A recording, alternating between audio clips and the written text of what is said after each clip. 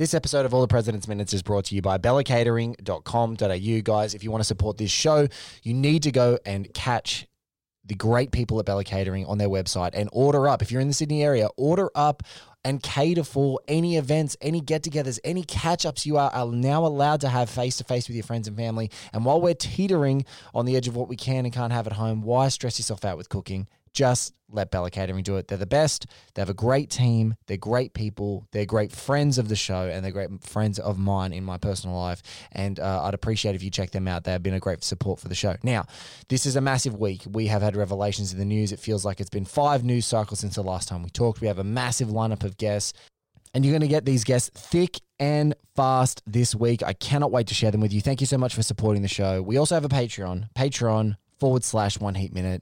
Bonus shows, shout outs. But now, let's get to all the President's Minutes for this week.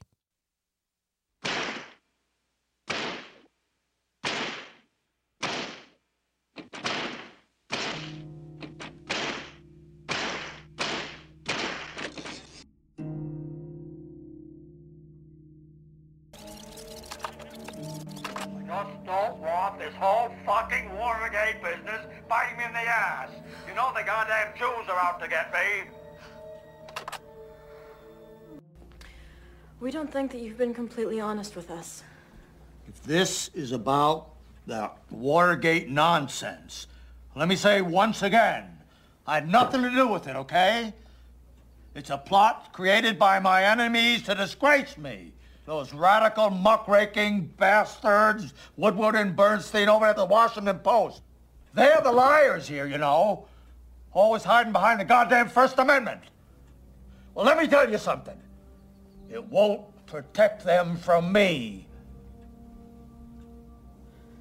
Actually, it was just about the dog. You act like you like him, but we don't think you do. What dog?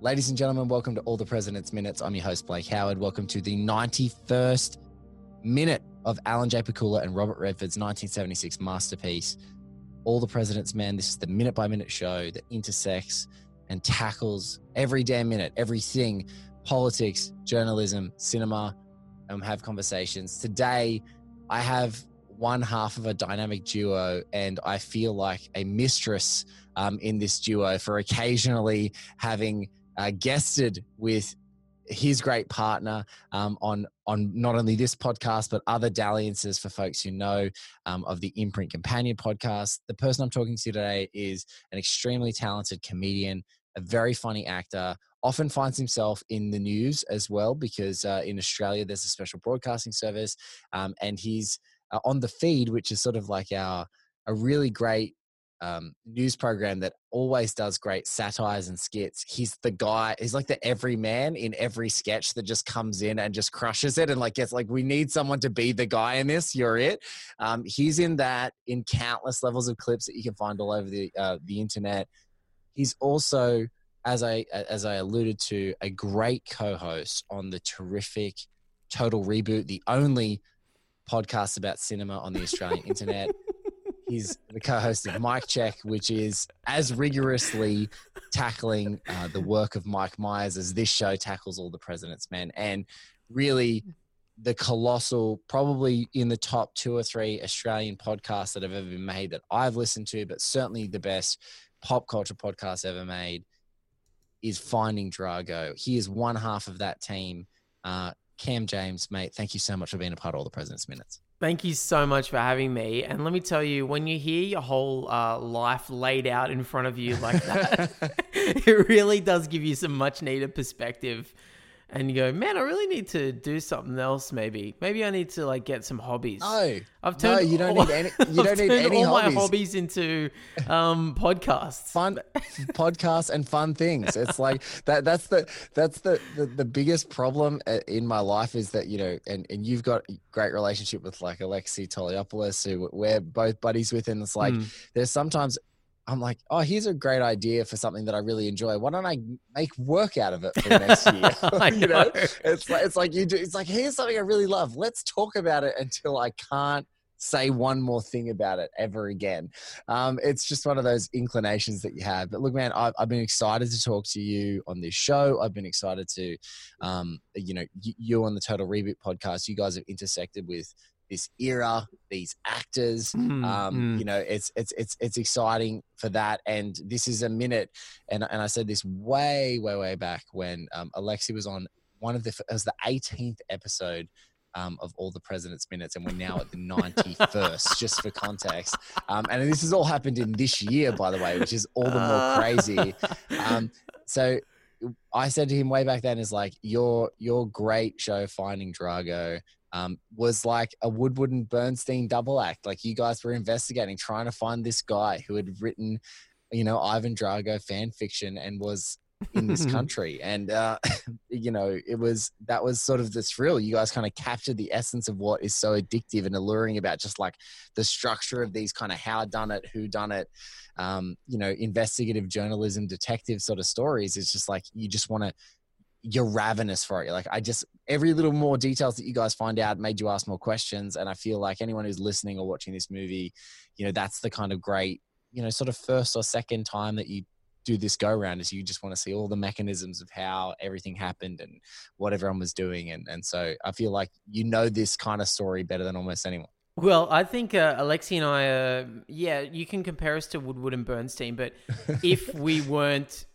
weren't working for the Post, it's if they were working for just some shitty zine that was published on the outskirts of Washington, D.C., in someone's garage. Like, we have no skills. We have no investigative journalism know-how. I think we both started journalism degrees and then quit them in favor of media studies, which was helpful. It's a helpful degree to have. Oh, right now in 2020, as helpful as it gets. As helpful as it gets. Exactly. It definitely doesn't make you do any soul searching whatsoever when you see like film media and cultural studies on a degree that you have right now. You're just like, no. I'm totally comfortable opening up GarageBand on my computer, though. I'm totally comfortable in that zone. Killing it on the GarageBand, killing it on the GB. So, I've talked a lot. I've talked a lot to your podcasting partner about like his influences. He loves this era. He loves people like Sidney Lumet and Scorsese, and New Hollywood era is really important to him. I haven't had a chance to talk to you about any of that stuff yet. So now this era, like this time, especially this movie, conspiracy movies and sort of paranoia thrillers, is this sort of your jam? Like, is this something that you're into? Because it strikes me as like you guys are both fans of these kinds of things in just all the talks you've had about, on many of your podcasts, but it feels like you're a fan of the era, but I'm not sure if you're a fan of the kind of the genre of movie. It's funny because I was just saying this recently when I first started doing a movie podcast. And by the way, it is the only podcast on the internet about movies, so I apologize to you. I don't know how you feel about that, but does that bother you? Does it threaten you? I feel like if I just say you guys are the only podcast about movies, and I do shows where it's the only podcast about movie, and I'm taking the singular. You guys can take the plural. I think we can stay in the same town together. Yeah. And mine is also 1 minute of said movie. That's true. That's true. Yeah, I think that's a nice little loophole you found for yourself there. I'm living in the loopholes, man. I'm loving it. I was saying to Alexi recently that when we first started, it must have been 5 years ago or something now, my tastes were so different to what they are now. So back then, I would have said my favorite type of film is the like 1990s low to mid-level budget indie film, like the Richard Linklater film, the Gus Van Sant film. I loved that kind of stuff. I loved mumblecore. I was very much of the ilk that genre movies. I kept saying to Alexi, genre movies just suck, dude. They don't get it. They're not about anything real, man. It's just like pulpy suspense bullshit. And then over the last 5 years, I've completely swung around the different ways so that now if I put on a movie that's relatively plotless, and it's just like about tone or whatever. I'm like, come on, where are the guns, man? Where's the Yeah, shoot somebody for God's sake. Yeah, someone. I just This better be a Yeah, horror film or something. What's going on? Where's the yeah? So I've fully come around on this era, especially this 70s era, this genre picture. I mean, it's funny you said paranoid, paranoid thriller, conspiracy thriller, that sort of type of movie. That's my go-to at the moment. I can't stop watching Brian De Palma movies. And that's his... And because you guys have just done on Total Reboot, you guys have just done, I heard you do Blow Up and recently Blow Out because you're doing a Travolta reboot, I think you guys are calling it, which is the John Travolta reboot series. And, you did Antonioni's Blow Up to move into De Palma's Blow Out. And those two movies are definitely in a conversation with All the President's Men, right? They don't exist without each other. They're all of the same sort of cut from the same cloth. But I agree. I love it. I've particularly, there's a great, Sam Wasson just wrote a book called The Big Goodbye, which is sort of a document history about the making of Chinatown.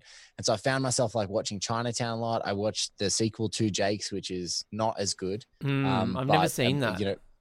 It's not as good. It's slightly more confusing and incomprehensible, but when it's really good, it's great. Yeah. Like there's parts of the movie that are like so tip top, and there are other parts that are like deeply weird, and that are sort of like kind of confusing, and you'll scratch your head. But like the look, some of the narration, some of the great like characterizations, and just Jack being Jack, like getting to chew the scenery and like really make JJ Gittes like an old school sort of proper gumshoe detective. It's like it does really work. And like I was fully, it's one of those things where it's like I really like those 90s movies where they still just threw a stack of cash at like a genre movie, like it's a detective movie, like you got squillions of bucks and lots of people there. But yeah, I agree. I love a paranoia thriller. I love that sort of thing because they seem to move. They move. They're kinetic. It's addictive, and they all make you feel smarter than you actually are, because it's such a beautiful trick that those movies do, where they spoon feed you the clues, but you've figured it out a second or two before the lead character has, so you think that you're a fucking genius while you're watching it. Yeah. This movie almost doesn't do that, though. I was going to ask you, do you consider this like a conspiracy thriller? Or, I mean, for me, it has elements of it, obviously, and it's obviously it's the perfect subject for a conspiracy thriller, but it's way more procedural than a lot of those other movies are. Like it feels like a bit of a Nexus movie for me. That's part of the draw. Like, I leapt out of One Heat Minute, a film that is so like a big existential crime epic, but you can put a few twists. People might call it heist. People call, even Michael Mann, the director himself, is like, it's a human drama. And yes, it's like a crime drama at its core. Like that's the label you can apply to it. Yeah. But I find Presidents is hard because it's like, some people just call it, for that exact reason you talked about, the procedure of it. It's a great newsroom movie. Like it shows you all warts and all the technical, Manny Farber called it termite art, which is just like those little, that great texture of like, I just want to see every goddamn detail. And there's just something so like appetizing and comforting of seeing all that. So it's those great moments. But what's so cool about it is that you get it made by a guy like Alan Pakula and his team of people. George Jenkins is the production designer. Gordon Willis, who obviously one of the greatest cinematographers who's ever lived, shot movies like The Godfathers, and a stack of the Woody Allen films in Manhattan. But you get these guys who've come out of Parallax View, which is paranoid thriller 101, right? Like it's just like everything's over the top. It's huge symbolism and metaphorical storytelling. But this movie can't do that. Like it's in this box that says we have to be factual and we've got to be like a straight down the line docudrama. So it's like a total newsroom movie.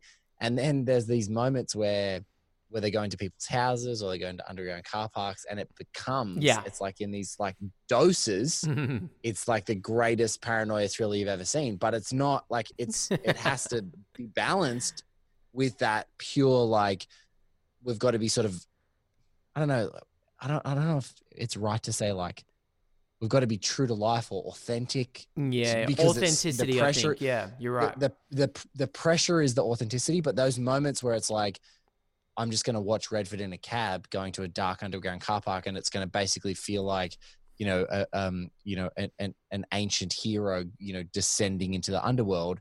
That's where the movie does these great, like, just purely cinematic tricks where it's just like, I'm going to take you into the tonal shift of this movie, and it kind of is effortless, and it's just not really something that people put big exclamation marks on, because there's just so many other great moments where, like, people are listening to phone calls, pissing off people on phone calls, like taking notes, manipulating people to tell them things with confirmation. It's got all those beautiful other procedural things. Well, I think you just summed up what I like about it, which is the swing between two types of movie. And I think that's really that's the difference in writing style between Woodward and Bernstein and William Goldman, who is a genre writer, or like he's just a writer. He's a fucking screenwriter, and he wants to put excitement on the screen.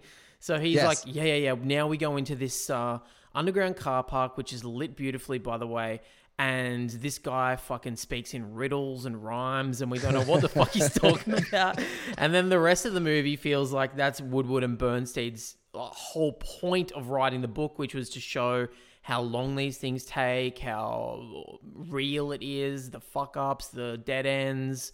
And like you just mentioned, the little journalistic tricks of like manipulating people to say, kind of give more information than they want to give. And I think the minute that you spoke about with Alexi, was that was Woodward on the phone cold calling people, right? One of the first big phone calls. It's not the 6 minute with the close up, but it's that first cold calling all the different places in Washington to get enough information of like what's happened. And it's where he's scribbling on the paper, he's listening to people, he's drawing pictures. It's like that's those little things of like you assume that his notes are going to be so awesome. Yeah, he's got fucking doodles and shit in there. Pen hitting paper. Pen hitting paper, a stupid like Simpsons character face on a paper while you're bored listening to someone it couldn't be better than that for me. It couldn't be better. Two things I like about that, and I'm a bit jealous I didn't get to do that sequence, because I think that's my favorite sequence in the movie. For two reasons. It's the blowout of it all, which is, the movie Blowout, which I just watched, admittedly, that's why I'm talking about it, gives so much time and detail to Travolta's character, Jack Terry, just doing his job, just like labeling tapes with a texter, running reels through a fucking thing, marking it with an X and syncing up sound and audio. It really it's porn for editors, basically. Yeah.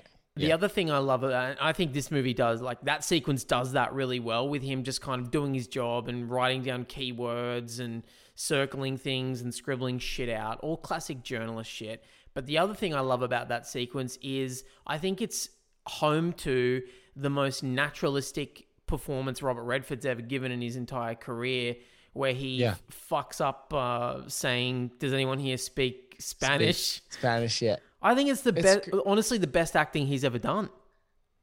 And what's even crazier, and you would know this is like the dalliances in acting and like people that you perform against. When someone is on their game across from you, obviously you have to lift your game. And I think it's such a crazy thing for Redford to be like, all right, cool.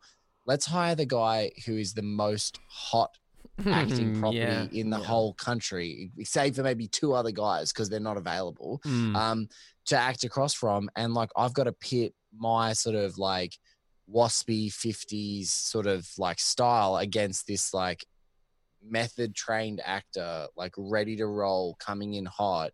And just that natural, like that's Pakula's magic. Is like he puts these two guys in the same room and makes everyone feel like they're method actors, makes everyone feel like they walk the walk. What's crazier is Woodford.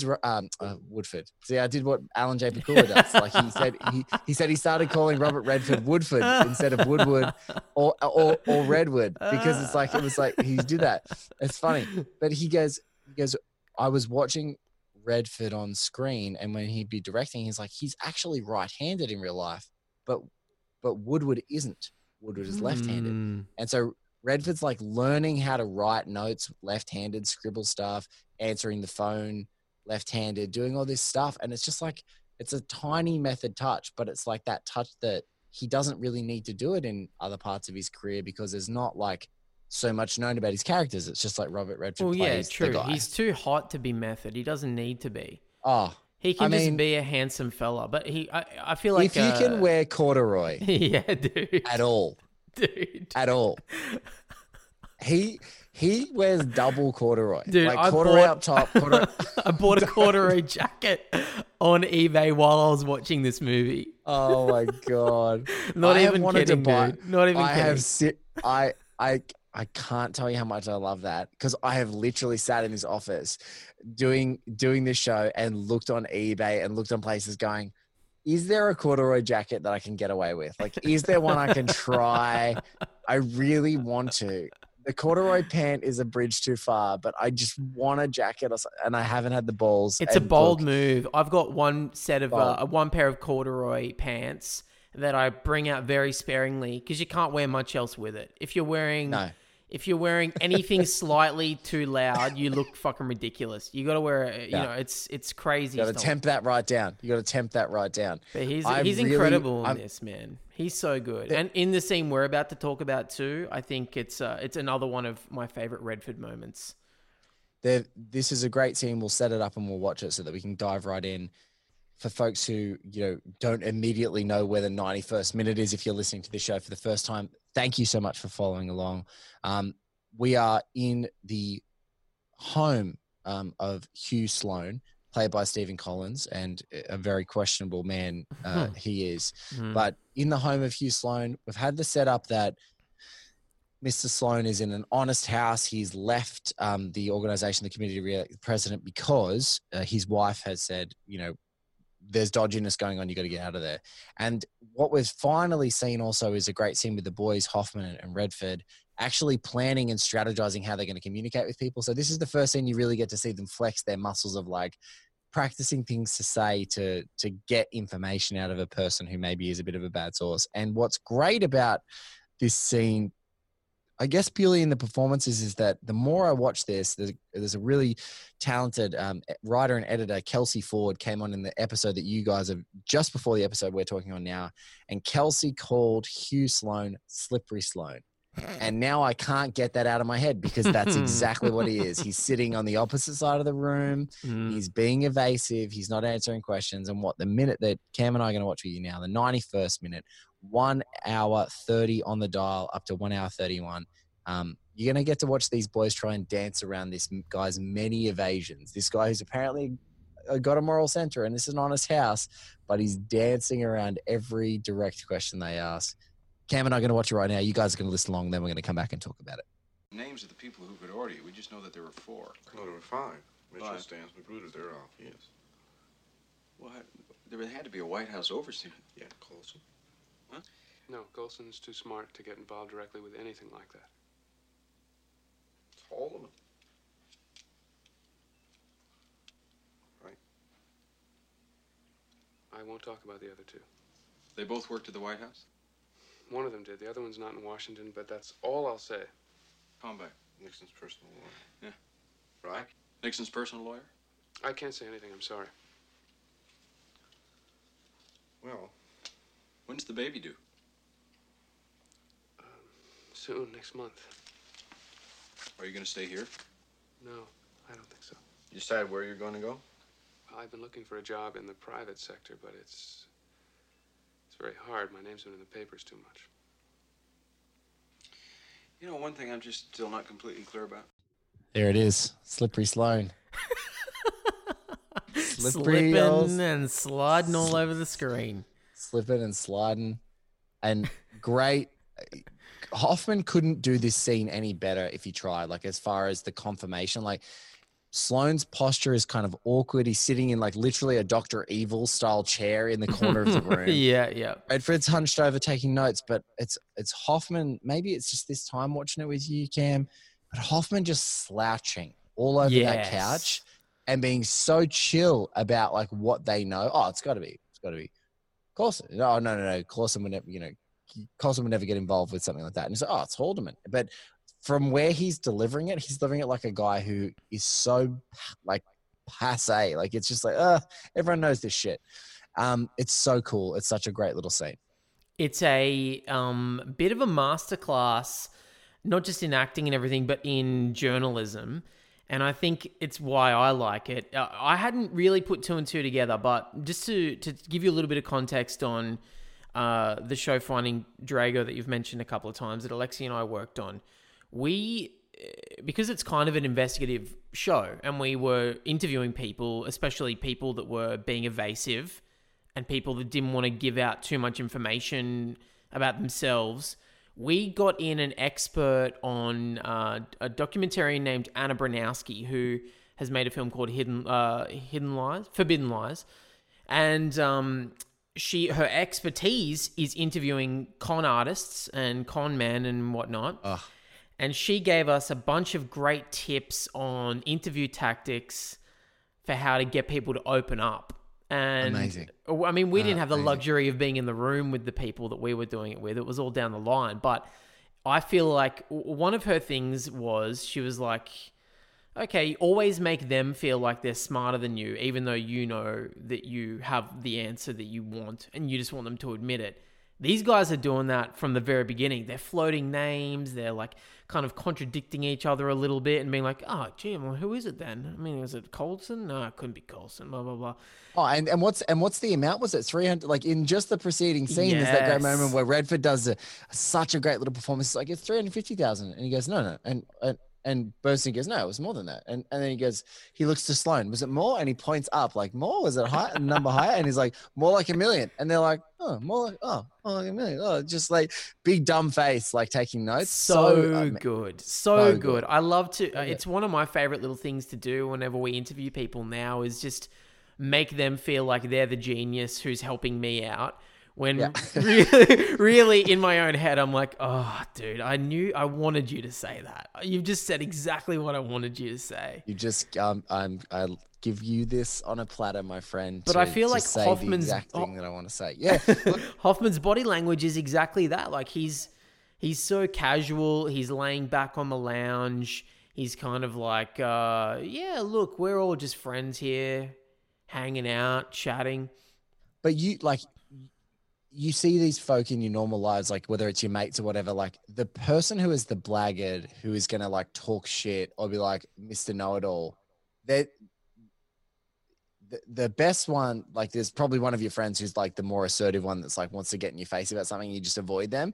The ones you like hearing them spin their own shit are those ones who are laying on the couch at a friend's barbecue or like lounging in an outdoor chair, usually with a cigarette in hand and a beer and like holding court, like lounging. And you're like, oh yeah, this is going to be good. Like I'm going to listen to this. It's all going to be nonsense, but I want to hear everything this person has to say. And Hoffman just does it like perfectly of like, it almost feels like it's too relaxed. He's saying things that sound like he knows everything. But like you said, that whole like being too relaxed, laying back, lounging, all those, everything about it says these guys actually don't know. So I am going to add value because I'm going to make them steer clear of saying the wrong thing here. And so, like you said, there's that inclination for Sloane, even though he is slippery, to be the smartest guy in the room. He's sitting in the chair. He's ready for him. He's not going to get tricked. I don't know about you, but I just, I'm sure you talked about it last episode, but I can't, I struggle watching Stephen Collins on the screen these days. I can't. Yeah. No, and look, you know, we go through, so for folks who are going to come up and hear it, Kelsey Ford and I didn't get to it as much, but in the next episode, you're going to hear Lee Zachariah, who's a great Aussie podcaster as well. It's like back to back. I've had two great Aussie podcasters on the show, and you know, Lee and I talked about that, and you guys are going to hear us talk more about it. But it's that whole thing of like separating art from artists. Like it's really like with some people, it's really really tough. And you know, what we dive into a little bit is like Stephen Collins at this time in his life had done nasty shit that he confessed many years later, and so.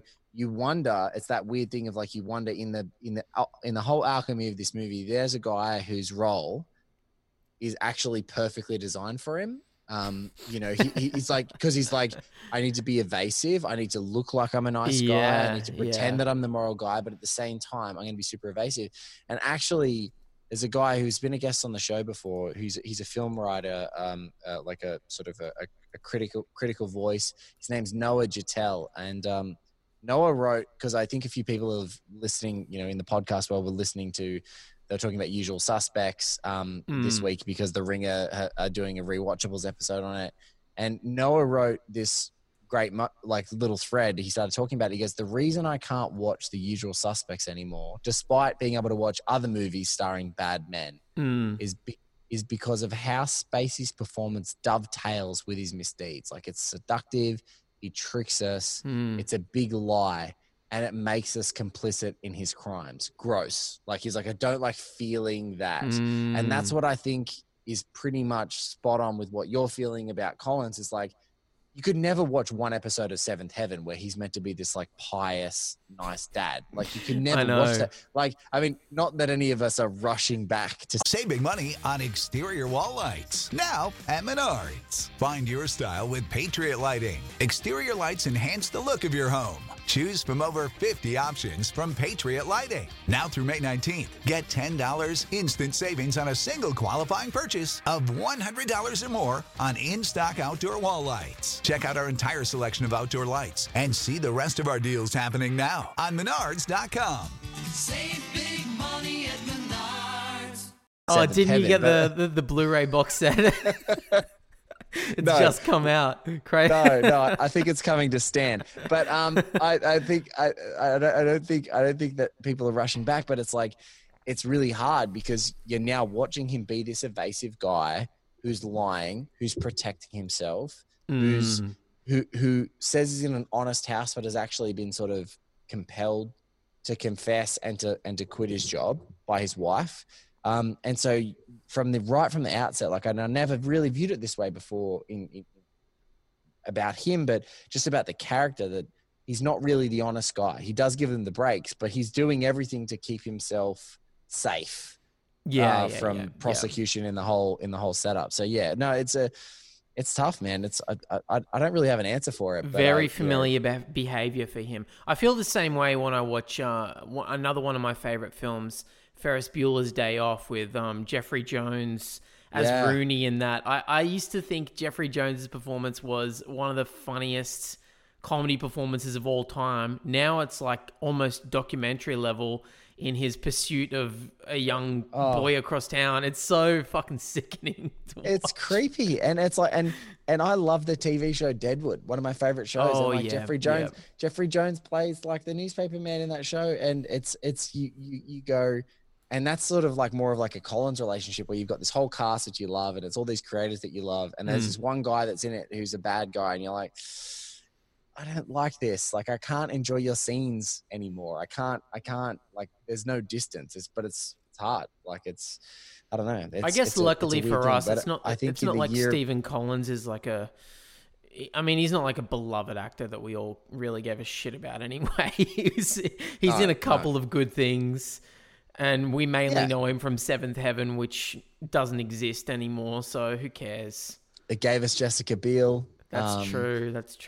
It gave Justin Timberlake, Jessica Biel rather, and it seemed to, like, I don't even think it aired in America. Like, it must have just been in Australia. Like, it's one of those shit shows that was so bad that, like, it went off the air in America and then it, like, appeared in Australia and was on our TVs, like, all the time, like, every season. Totally. It feels like one of those summer replacement shows that was supposed to last 8 episodes, but for some reason, no one told them to stop production. And they kept getting money funneled to them by some horrible admin error. The writers had to keep writing and coming up with stories for the Camdens. God, I can't believe I just remembered their family name. Oh, my God. That was their name, the Camdens. Oh, my God. Sickening. You're good. He's good. It's sickening, but he's good. So, because sort of the trajectory of this movie, as we roll through now, like, Collins plays a big role, but around this era, like, are you a Pakula guy? Have you seen Parallax View? Do you like his other work? Like, you're a Redford guy. Like, because I know that you guys, so sort of as part of your show, Total Reboot, end up diving into different people's resumes and genres, like, as part of your explorations. Like, is this are these guys, and do you have an affinity for these guys now? These genre movies that are made at this time. I'm thinking more like Marathon Man. When you said, well, like, what's a cool thriller? Like a Marathon Man is like it's kind of in this same era, same actors. William Goldman wrote the book and the script. It's like it feels like something that would be right up your alley. Well, I mean, I think with Pakula, he's someone who I've seen several of his films. But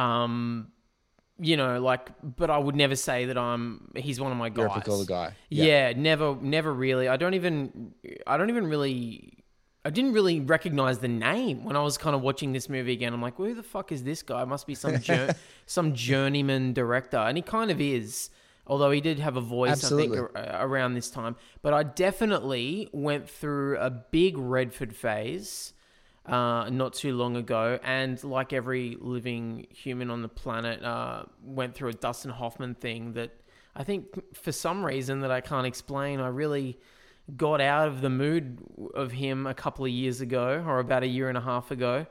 Yes. But him and Redford are two people that I've really loved. But I did turn away from Dustin Hoffman a couple of years ago, around about the time that Noah Baumbach film came out, the Meyerowitz stories, which I've since watched. It took me a little while. I avoided it, but I really liked it, and I really love his performance in it too. He's one that I'd say I struggle with the art and artist debate with. Yeah, look, there's been some, there's definitely been some accusations about earlier in his career that definitely take the shine off of like this once sort of prince of method acting and Prince of the 70s. Like he came out, when you can do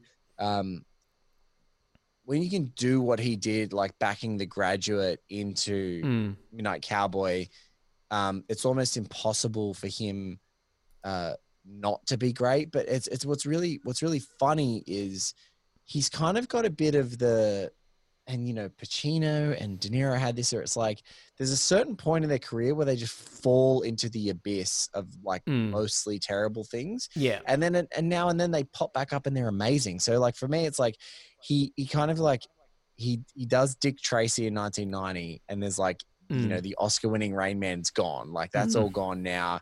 He flies into Hook, also pretty bad.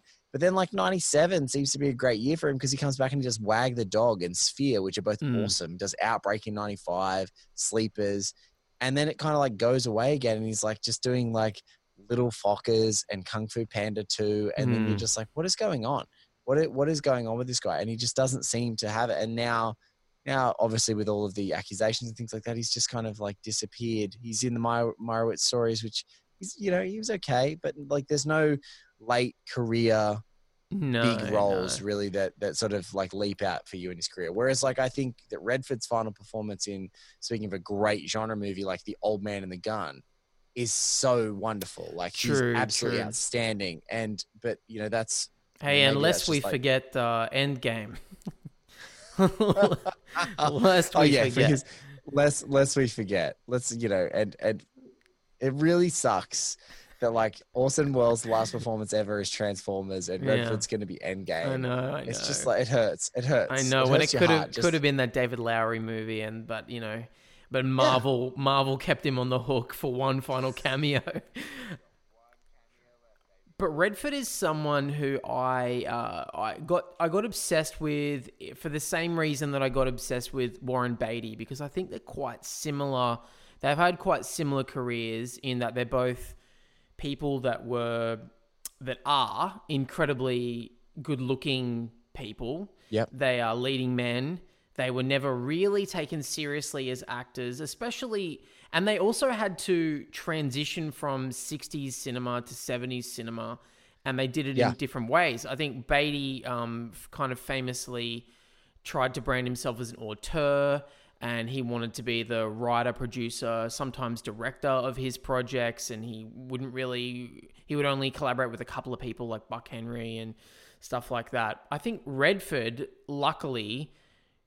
I think he's since directed, but at the time it seems like around like 73 with The Sting and stuff like that, he just realized that he needed to work with hip happening people who would make him cool for the 70s.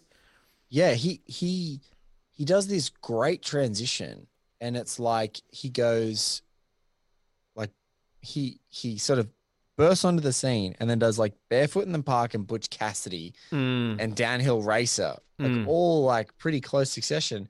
And then he's 72 to like even 80 is insane. Like it's it's fucking Candidate, great, man. The Sting, Great Gatsby, 3 Days of the Condor, Presidents, which he produces, A Bridge Too Far, finishes with The Natural. And then he kind of like, that's when, and Out of Africa, that's when they talk about like he had the most influence in cachet. And then that's where he dives into being a director for like many years, and like he eventually wins he's one of his pictures, Ordinary People, he wins Best Picture. It's really like he just at that perfect time. It would be like Brad Pitt at the end of Fight Club, just never acting again for 10 years. Like it seems like a strange thing, but like he did it. And so he has all this cachet, he does it, and then he dips out. But then when he comes back, he's like, it's more sporadic after that. Like really the gap from 80, then he's like 84. And then there's like one, in that 70s, 60s period, he's doing like a couple of movies a year. Like it jumps. It does a big jump. Different things, some things in the 90s that I'm not too familiar with, and then Spy Game in 01, the Tony Scott movie. It's good. It's crazy. And then of course nothing for most of that decade until he sort of pops up in, Captain America, Winter Soldier, and that other Disney movie, Pete's Dragon, and stuff like that. He's had an interesting career, and for someone who I think is as good looking as he is, it's crazy that he didn't ride that gravy train all the way to the end. Because he kind of could have, and I guess he did a lot with Sundance and everything as well. He's ushered in sort of like, or helped usher in the indie renaissance in the 90s in that way. He is a heroic figure in cinema, and I don't think enough people talk about him in that way.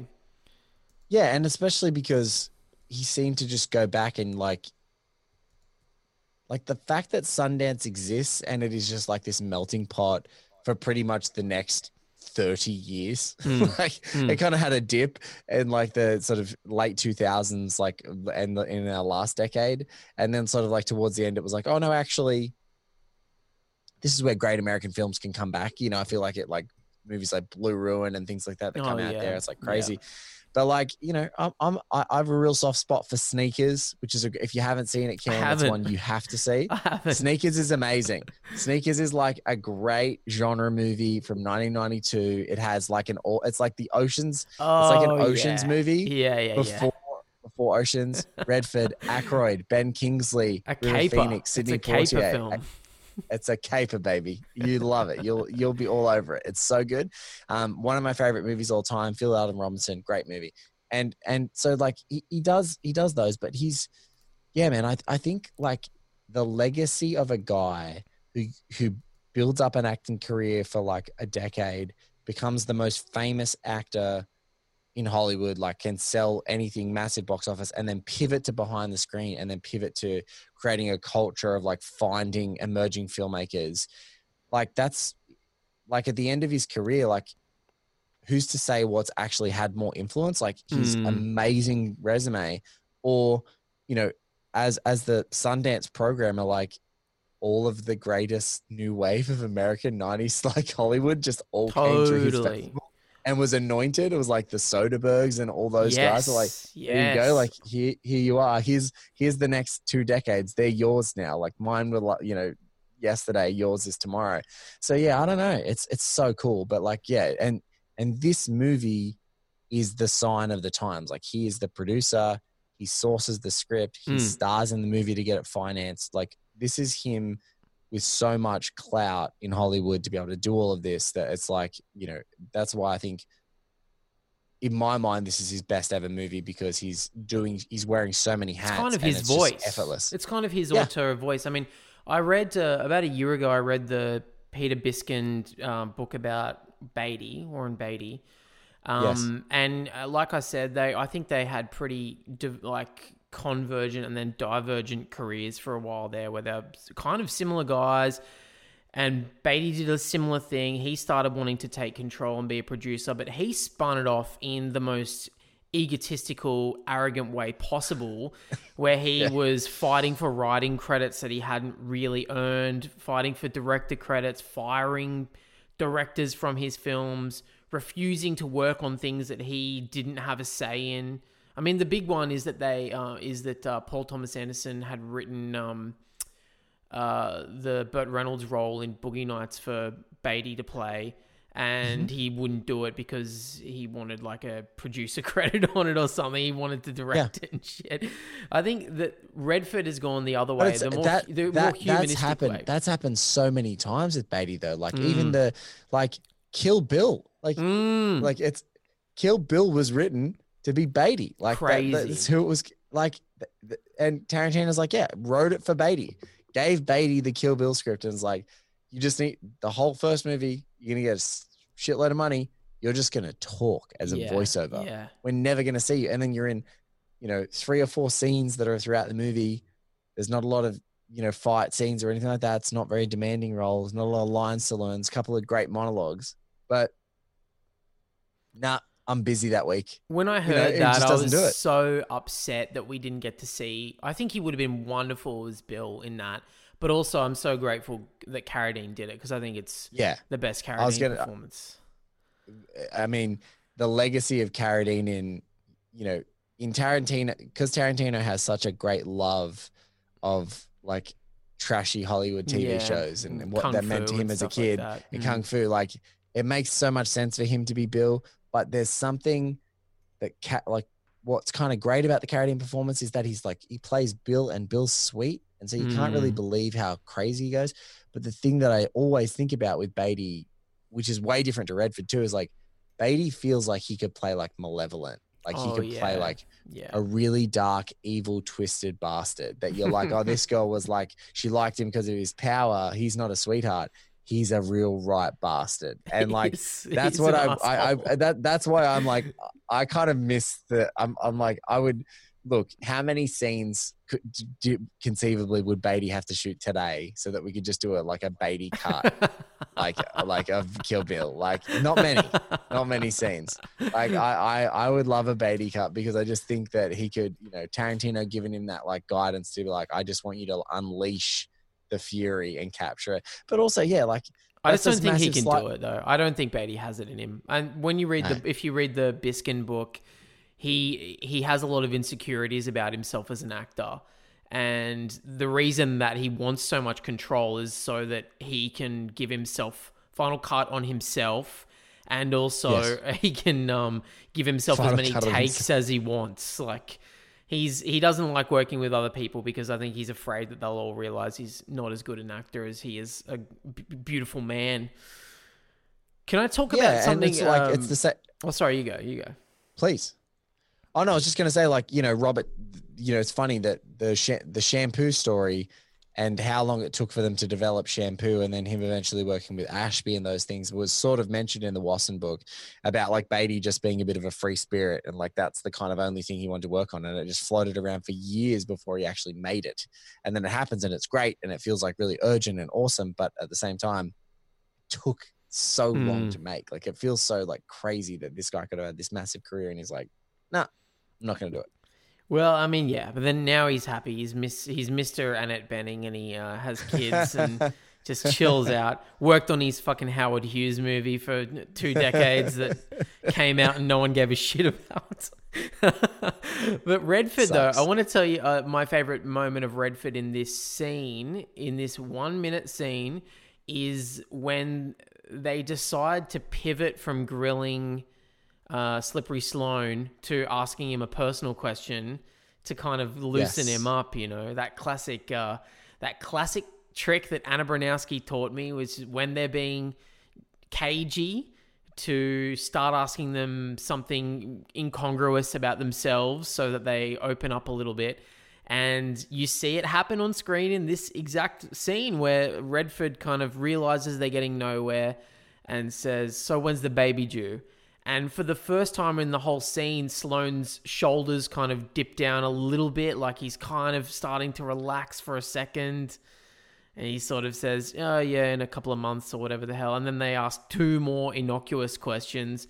Are you going to stay here? Where are you going to move to? Before they get back into the grilling, which is, I just love that we get a respite from the interrogation where they just sort of manipulate him into feeling like they're buddies for a second. It's so perfect that you say that as well, because then even it's the massage of the innocuous questions and then the positioning of the grilling question, because the positioning changes. Once it's coming off of really innocuous questions, it doesn't seem as hard. It's like, so just one last confirmation. So like when you gave out the money, how did that work? And what's criminal about this minute, but I'm definitely allowing you to cheat it. Just we don't get that question. Where he finishes it, he's like, money. And Colin says, badly. And it's just like, it's just that criminal thing that happens in the show. But I'm going to cheat now to answer it. I love, because you're exactly right. It's the baby Jew, where you guys going to live? I got to keep my name out of the paper. And then there's sort of like that. It's almost like him bringing us back. It's actually Colin's instigating that final question, because he's like, you guys are here like grilling me. And that's why I'm kind of like, I'm not at peace, because I'm being grilled by you.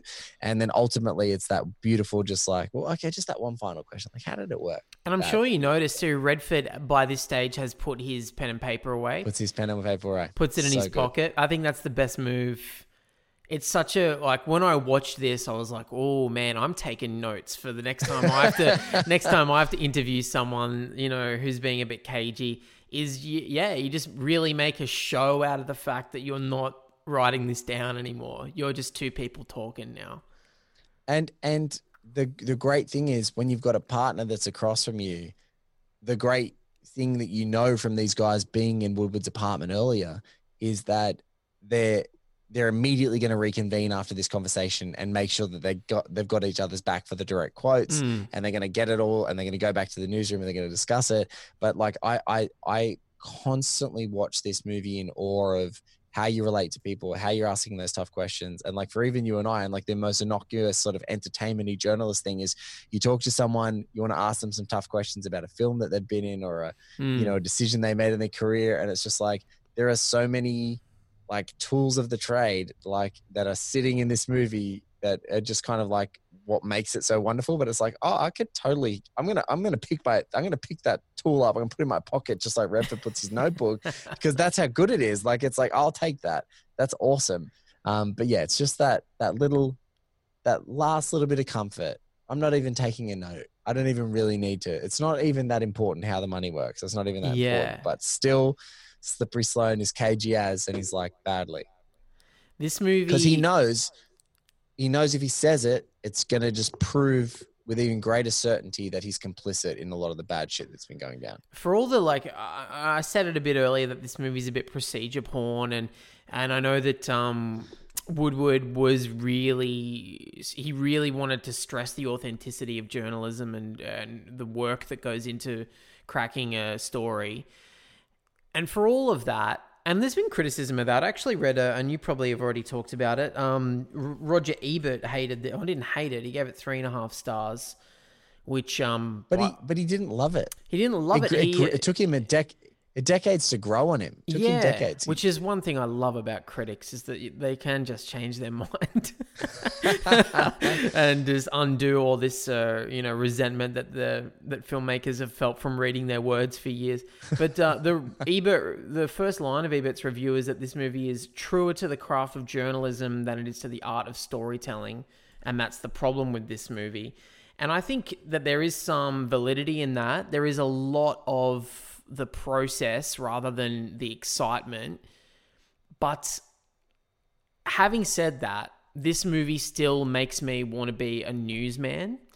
This movie makes me want to work in a bullpen, makes me want to have my sleeves rolled up and a loose tie around my neck, a corduroy jacket over my fucking which shirt. Just ordered. Yeah, which you've now ordered. Which I'm one step closer to having. And just spend hours working away on something. It feels like there's something like it makes journalism feel like a working class job.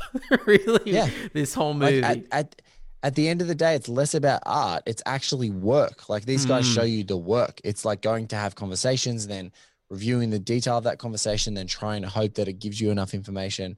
Yeah, it feels like work. And later on, what's so great about, Ebert, I've got this great book of like a whole stack of his 4-star reviews from his entire career. This sort of compendium, which is a great, like, if you want a curated list of just great movies, just go and watch it. And, a future project that we're going to do on One Heat Minute is Zodiac. I love that film. The opening line to his Zodiac review is like, Zodiac is the All the President's Men of serial killer movies. Yeah, dude, it really is. And so he's gotten down to that point of like, I want to see setbacks. I want to see procedures. I want to see you butting your head against the wall. I want to see when you think that you have a breakthrough, it is just a false breakthrough because there's other things to contend with. There's egos. There's people who are complicit. There's people who've made mistakes along the way. You have to apply them.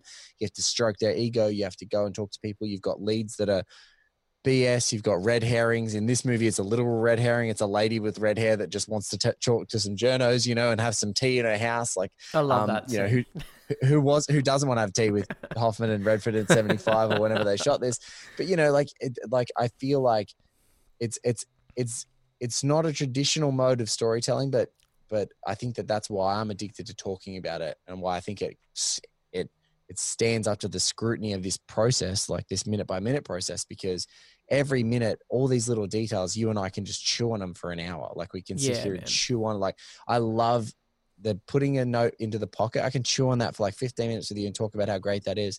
And later on, people are like, what about that newsroom story doesn't do what this does? And it's like, it just had so much patience. That's why I got to love the whole team in this movie, producers, directors, cinematographers, writers. They all got the patience to go, no, right now we're going to watch people do this thing in like real time.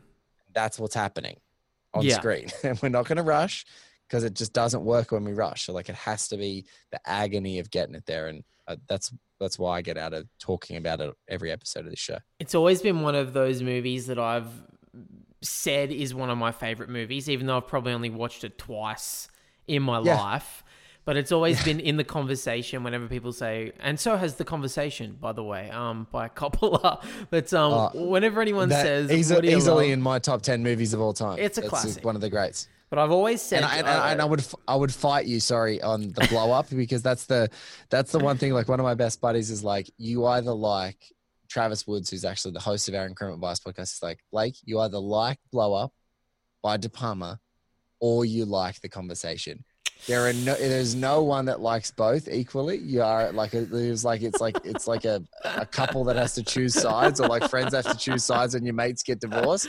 It's like, you got to choose sides, bro. You got to be a blow up guy, or you got to be a conversation. No, you can't. You can like them both. I like them both. But this movie, you've just nailed everything I love about it, which is the patience of it, and also like the workmanship of it all. I've always said that I love this. And at the same time, Silence of the Lambs is a top 10 for me. And maybe that's why I love Zodiac so much, because it's both of those movies pushed together. And so is the series Mindhunter. It's just All the President's Men meets Silence of the Lambs for 20 episodes. It's Fincher going, hey, do you guys want to see Zodiac, but longer? Yeah. With more serial killers? Yeah. And they're like, yeah, I do. Like, obviously. That sounds... obviously, that sounds fucking awesome. And do you want to see like Bill Tench in any movie? And like, yeah, man, I'm in. I'm totally in. That guy fucking rules. He totally rules. Man, this has been so much fun talking to you. And I really, appreciate us not getting into a scrap over Alexi in the show. So I appreciate it. I can't wait to see your corduroy jacket. Thanks, it's just, and I know a little bit of behind the scenes information to say that there may be a follow-up to the incredible Finding Drago series that people are going to hear about soon. And I'm super excited for you. Is there anything else that you need to spruik to the people just before we wrap up? I would say listen to Total Reboot. That's always a lot of fun if you like movies. In fact, we're the only podcast about movies on the internet. Plural. Plural there. Got that in there. And yes, if you haven't listened to Finding Drago, I'd love you to listen to that. It's the Woodward and Bernstein of shitty investigation, but we found a good mystery online, and we spent 7 episodes trying to solve it. And like you mentioned, there may be more to come. There may be a new mystery. That new mystery may be very underway, and it may be very close to coming out. So I'd love it if you'd stay subscribed to that feed, because that's where it will appear. You guys can go and subscribe to that feed in the description of the show. And if you go to oneheatminute.com, where All the President's Minutes podcast is housed, it will be there underneath Cam. Cam, man, thank you so much for being a part of the show. And Thanks I feel like now I've had my Woodward, I've had my Bernstein. I'm going to call you the Woodward and Alexi the Bernstein, because you've got the corduroy. So, Thank you so now much. that circle is complete, it's so awesome. You're the Ben Bradley of us as well, by the way. Thank you. Thank you so much. Oh, the best compliment ever. End this show now, Howard. It's done. That was the incredibly talented Cam James. He's a comedian. He's a podcast, Finding Drago, Total Reboot, and Mic Check. We'll have links in our description and on the site, so go and check those out and subscribe. They are must subscribes if you want to follow him. It's I am Cameron James, all one word, on Twitter. That's probably the best place you can start, and you can just follow them from there. Guys, thank you so much for listening to the first of 4 episodes of All the President's Minutes that are coming this week. If you want to follow the show, at ATPM Pod on Twitter, at One Blake Minute for myself on socials, being Twitter and Instagram. And if you want to support the show, there's a donation link that always comes out as a standard in our descriptions of the show. But if you want to be a patron and get an extra bonus episode of the podcast every single week, and some shout outs and some other bonus stuff, One Heat Minute is where you can find us on Patreon. But times are tough. If you can't afford it, a share, a retweet, a like, getting it in the hands or the ears of someone who you know is going to dig our stuff. Thank you so much for listening. We'll catch you on another episode very, very soon. A banger of a week. Great guests coming at you.